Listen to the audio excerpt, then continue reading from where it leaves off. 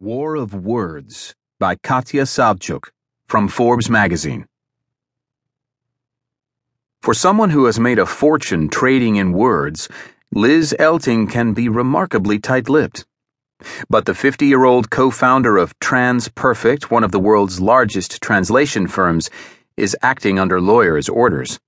Her attorneys don't want her saying much about the messy corporate divorce she's been embroiled in with her co-CEO and one-time